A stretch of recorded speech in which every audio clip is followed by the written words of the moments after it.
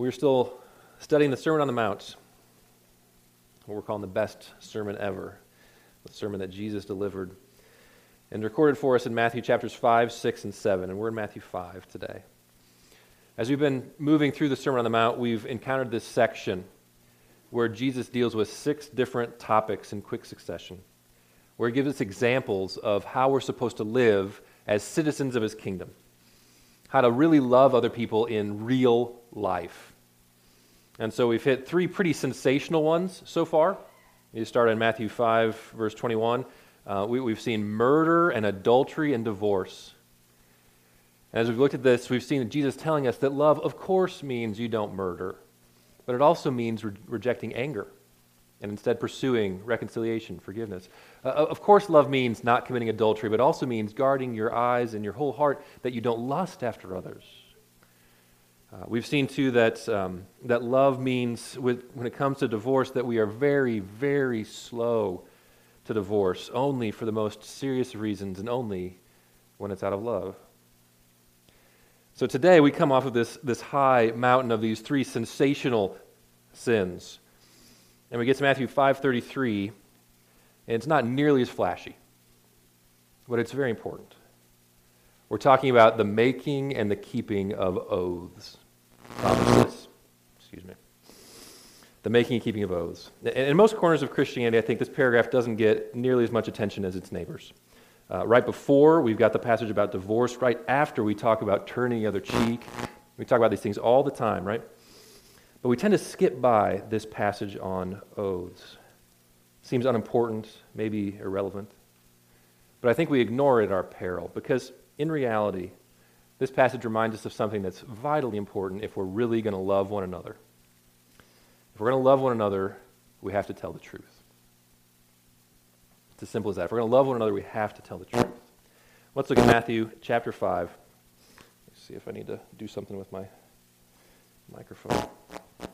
What am I doing? Is it this? I know it's not your fault, kid. It's not. I've done it before. All right. Maybe it's my pants. I don't know. If it keeps doing it, I will switch microphones. Okay? I'll be staying very still. Matthew chapter 5, verses 33 through 37.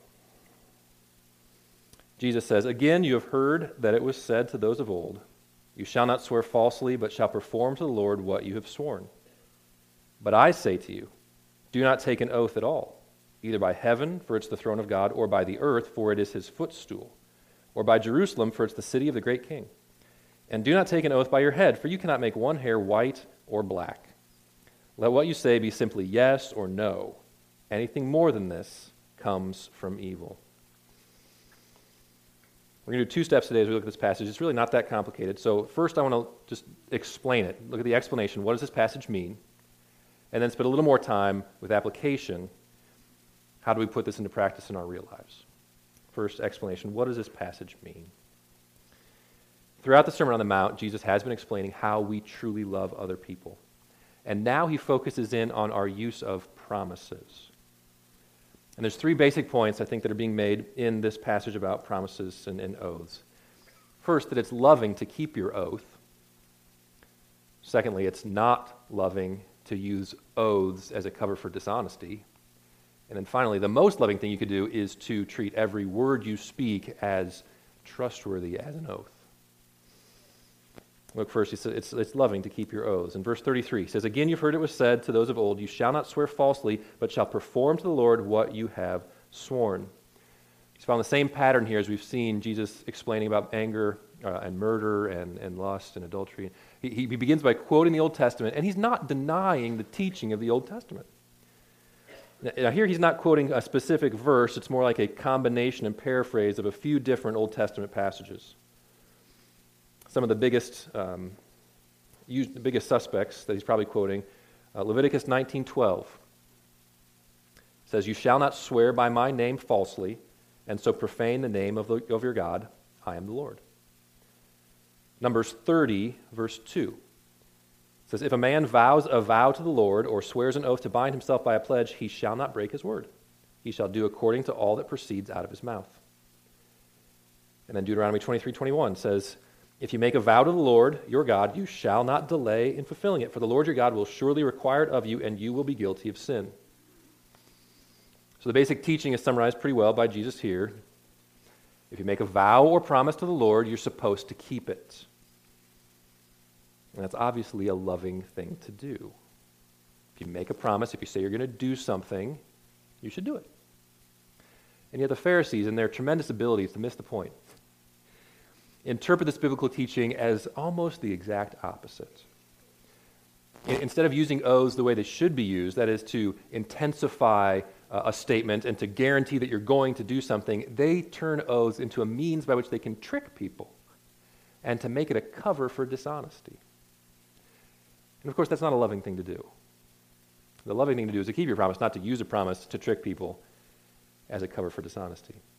As we look at the Pharisees, they teach us how not to do things. The intent of the law is to make people keep the vows they make. But Pharisees, as they looked at what was said in Scripture and with a very close eye at the exact words used, key in on the phrase, to the Lord. As in verse 33, you shall perform to the Lord what you have sworn. Or in Numbers 30, verse 2, which I read earlier, if a man vows a vow to the Lord, he shall not break his word. In Deuteronomy 23:21, if you make a vow to the Lord your God, you shall not delay in fulfilling it. And so the Pharisees looked at this and they said, no, technically, remember that's a dangerous word, technically, God only says we need to fulfill vows we make to the Lord. If we make a vow to the Lord, then we have to fulfill it. That's clear. But if we just make a vow in general, there's no verse that says we have to fulfill what we've promised. As long as you don't use the name of the Lord in your vow, it's a non-binding promise. But then the Pharisees also had these other rules where you couldn't actually use the name of the Lord, trying to protect themselves from breaking that commandment. And so they came up with all these other words that you could use that were close enough to the name of the Lord that it was valid as a substitute for the name of the Lord. So if you used those words, then your vow was binding. But if you used other words that weren't on their list, then it wasn't a binding vow. We see this in Matthew 23, where Jesus calls the Pharisees to task. In Matthew 23, verses 16 through 22, he says this, woe to you, blind guides, who say, if anyone swears by the temple, it's nothing. But if anyone swears by the gold of the temple, he is bound by his oath. You blind fools, for which is greater, the gold or the temple that has made the gold sacred? And you say, if anyone swears by the altar, it's nothing. But if anyone swears by the gift that is on the altar, he's bound by his oath. You blind men, for which is greater, the gift or the altar that makes the gift sacred? So whoever swears by the altar swears by it and by everything on it. And whoever swears by the temple swears by it and by him who dwells in it. And whoever swears by heaven swears by the throne of God and by him who sits upon it. You see, in their world, they'd made these distinctions. If you swore by the temple or the altar, that was not a binding oath. You didn't have to do that. But if you swore by the gold on the temple or the gift on the altar, then you had to keep your word. And the heaven, earth, Jerusalem were all in the same category of non-binding things. You're not technically swearing to the Lord, so they don't count. But Jesus calls them on the foolishness of this. He says in Matthew 5:34, but I say to you, do not take an oath at all by heaven, for it's the throne of God, or earth, for it's its footstool, or by Jerusalem, for it's the city of the great king. He's saying you think that technically you can get away with breaking this oath because you only swore by heaven. What is heaven? Heaven is where God lives. It's the same thing. I only swore by earth. It's his footstool. He made the earth. It counts. I just swore by Jerusalem. It's his city. Well, what if I swear by my head? That's mine. You fool. You can't even make one hair on your head black or white. Naturally, of course. I mean, we can use hair dye. But so you're not in control of your head. You can't even control your own head. That's God's head. You swear by yourself, you're still swearing by God. He's saying any oath you make is a binding oath. There's no such thing as this technical category where you can promise one thing but do whatever else you want. And it's clear, right? It's obvious. You know the Pharisees are being idiots when they're doing this. So why do they do it? Why do they work so hard to create a category that doesn't exist of non-binding oaths? What's in it for them? Well, it's very useful, isn't it? It's very useful to have this category of non-binding oaths. You can promise and say whatever you need to say to get what you want. But then when it gets hard or uncomfortable, just do whatever you want. Right? You promise the moon, but you don't actually have to deliver because it was a non-binding oath. It's very useful. Kids know how useful this is, right? What do kids do to make a non-binding oath? What do they do? Cross your fingers, right? Cross your fingers.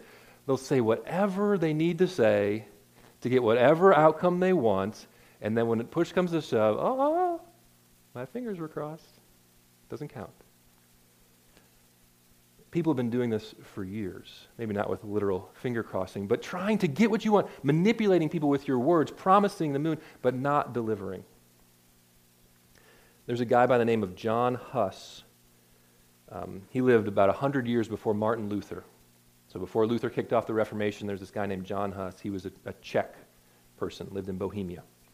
And he was a reformer before Luther made it popular.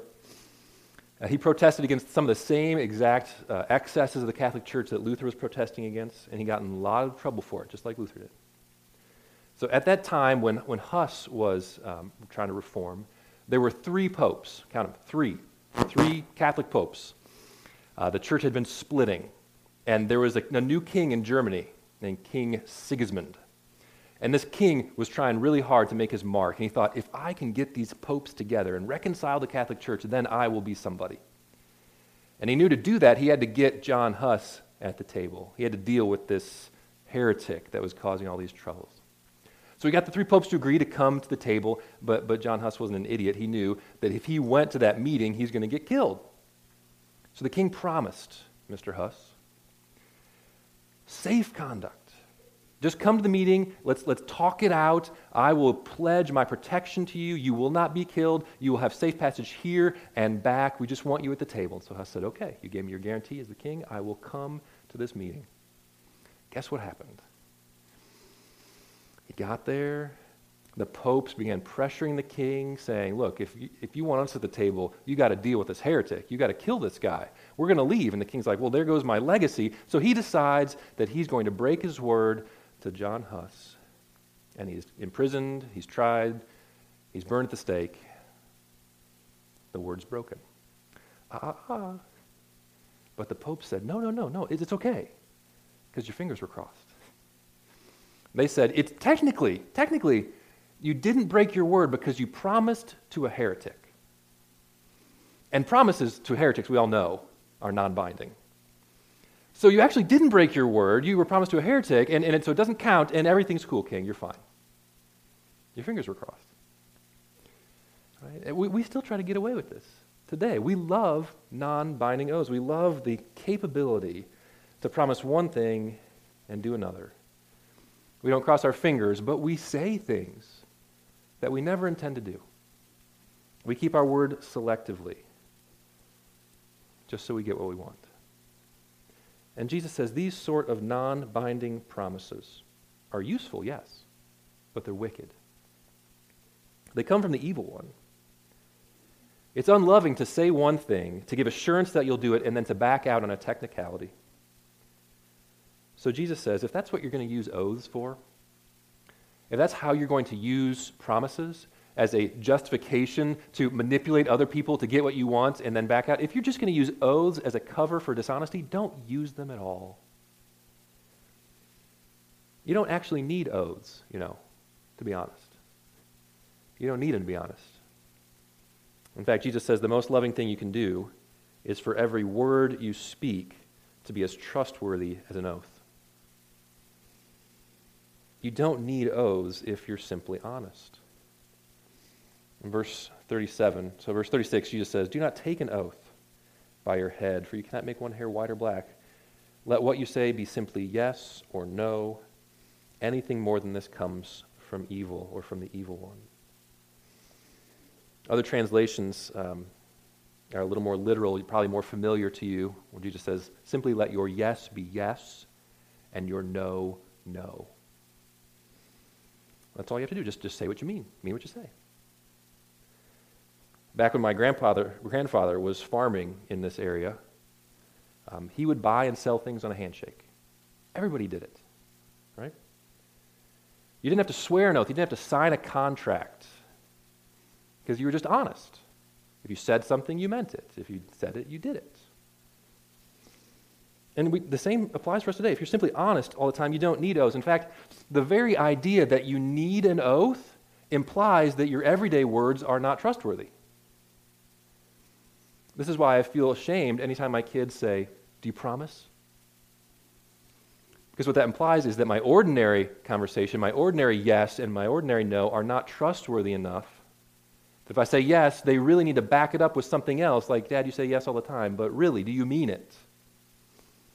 To require an oath is a sign that our ordinary words aren't trustworthy in themselves.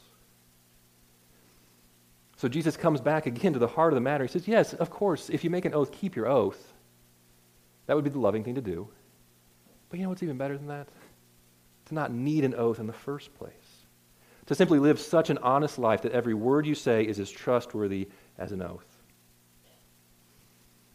That's the explanation. That's what this passage means. That's what Jesus is driving at. He's saying if you're going to really love people, just tell the truth.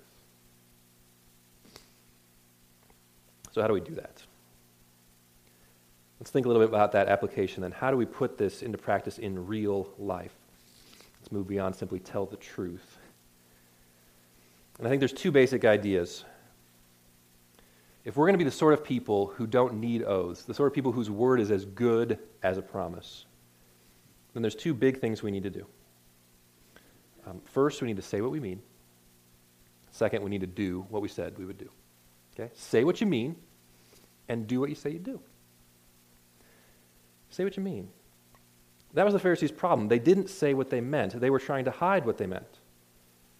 They would say whatever they needed to get the outcome they wanted. They would say yes, but mean no.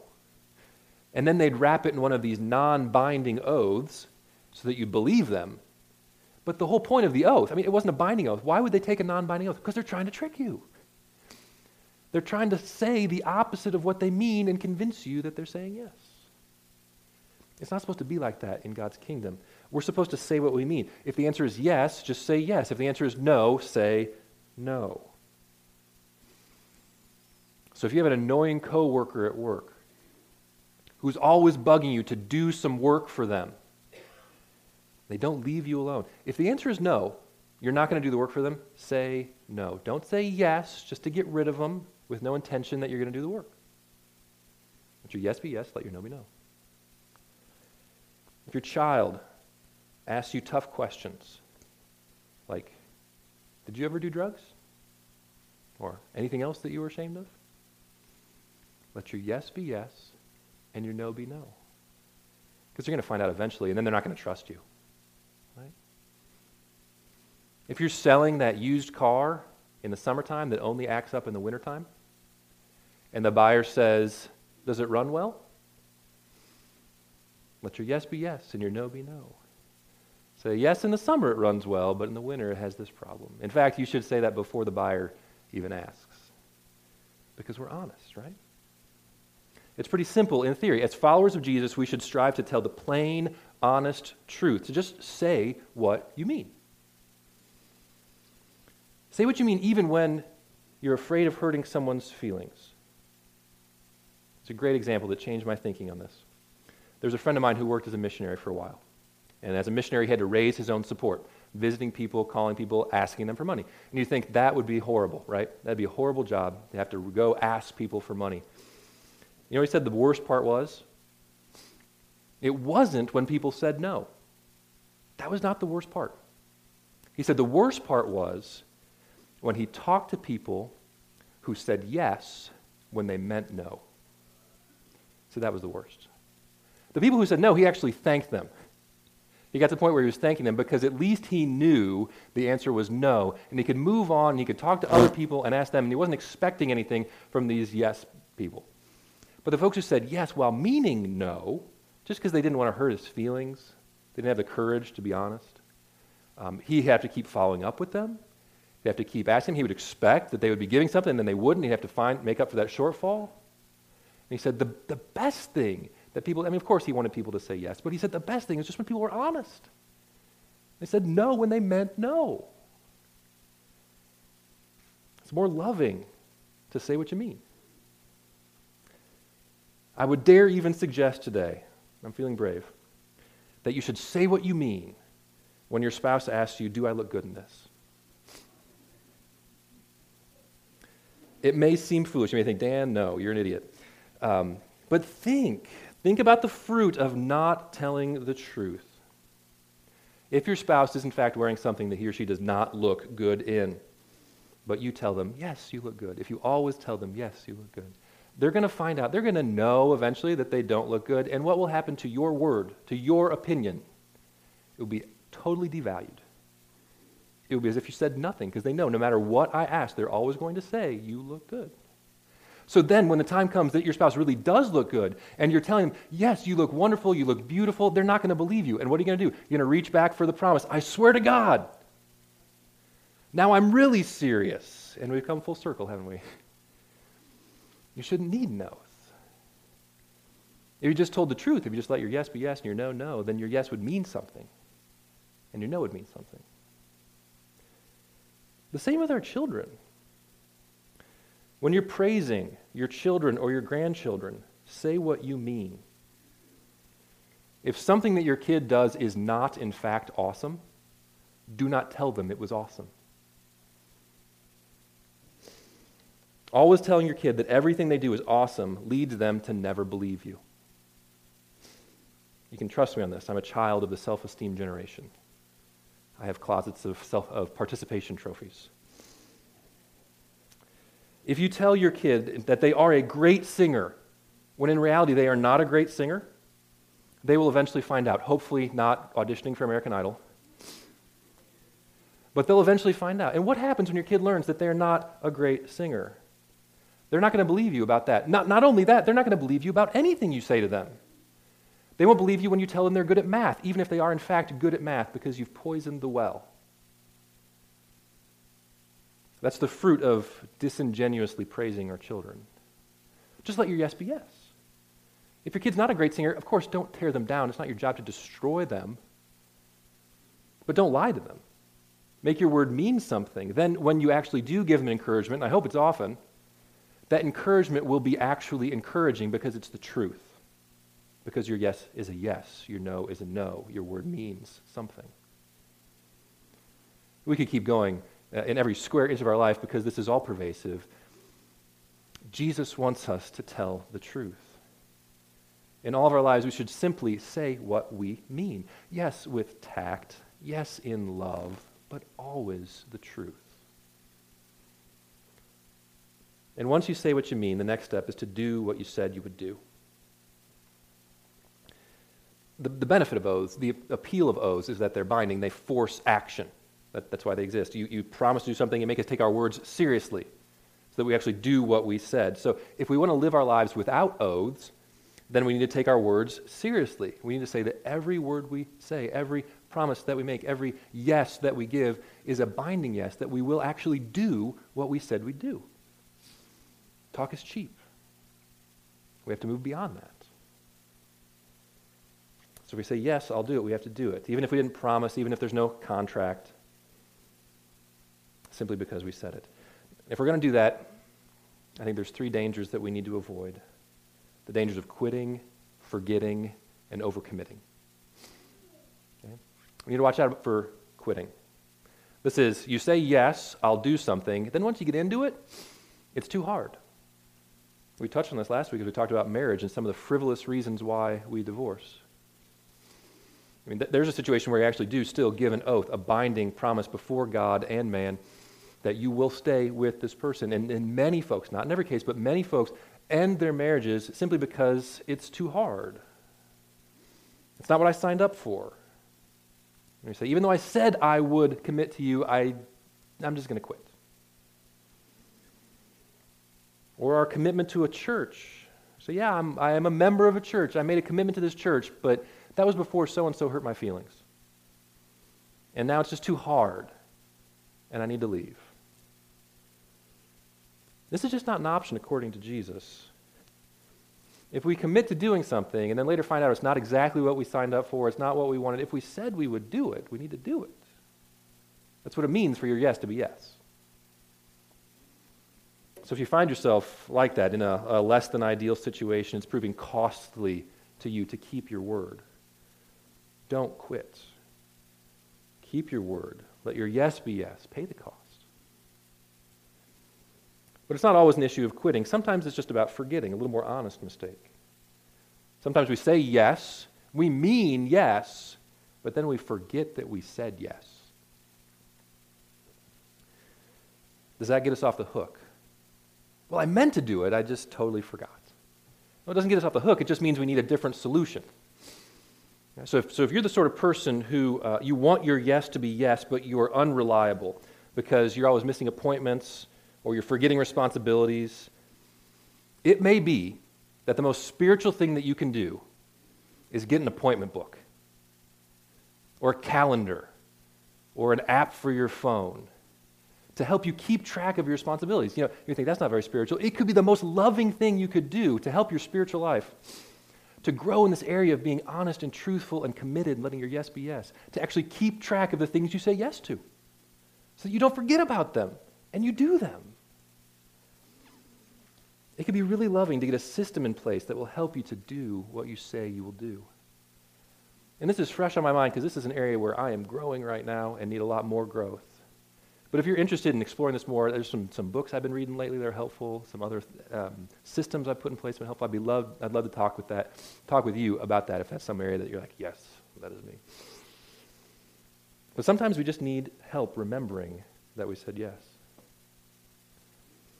The final danger, though, is sometimes it's not just quitting or forgetting, sometimes it's overcommitting. That is, you want to do what you've said, you mean yes, you have it down on your list, you see it there, but it's there with a million other things. And you literally do not have enough time in the day or enough effort or energy that could make all those things happen.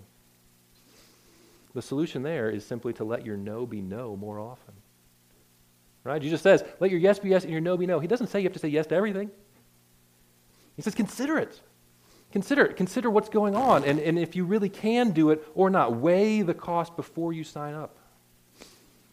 If you can do it, then say yes and stick with it. But if you can't, say no and let your no be no. Find your limits. Work within them. It's not loving to say yes when you can't do it. Remember my missionary friend. Okay? There are people who had limits they could not give to support him. It was not loving for them to pretend like they could and not be able to. The loving thing to do is to say no. Whatever the reason, whether it's quitting or forgetting or overcommitting, our obligation is clear. As followers of Jesus, we need to do what we said we would do. That's what it means to make your yes, yes, and your no, no. Let's close. Just to recap. Oaths in themselves are not a bad thing. If you've made an oath, the most loving thing you can do is to keep your oath. But because oaths are so easily misused, so prone to dishonesty and actually accomplishing the opposite of what they intend, Jesus says the best thing to do is just let every word you say be as reliable and trustworthy as an oath. Of course, this is impossible to do perfectly. So thank God for his grace. Thank God for his grace. We all fail to let our yes be yes, our no be no. We fail in this area as much as any other. But just because we fail and rely on his grace for forgiveness doesn't mean we give up. Instead, the goal is to try, by his grace, to love other people truly by saying what we mean and doing what we say. Let's pray. Father, thank you for this encouragement. It is a hard, hard challenge for me to hear. I just want to say yes to people, even when I can't do things. I want to overpromise and underdeliver. Lord, I think many of us are like that. I pray you'd help us to make our words trustworthy, true, reliable, dependable. That we wouldn't need an oath, but folks would know that when we say something, we mean it. Not that we would get great heads or inflated opinions of ourselves, that folks would extol us, but that folks would look and see, it's those Christians. They're the ones who keep their word, even when it hurts. What's different about them? Why would they do that? Oh, and that our very truth-telling would be a means of evangelism, pointing other people to the wonder of being your children. We pray this in Jesus' name.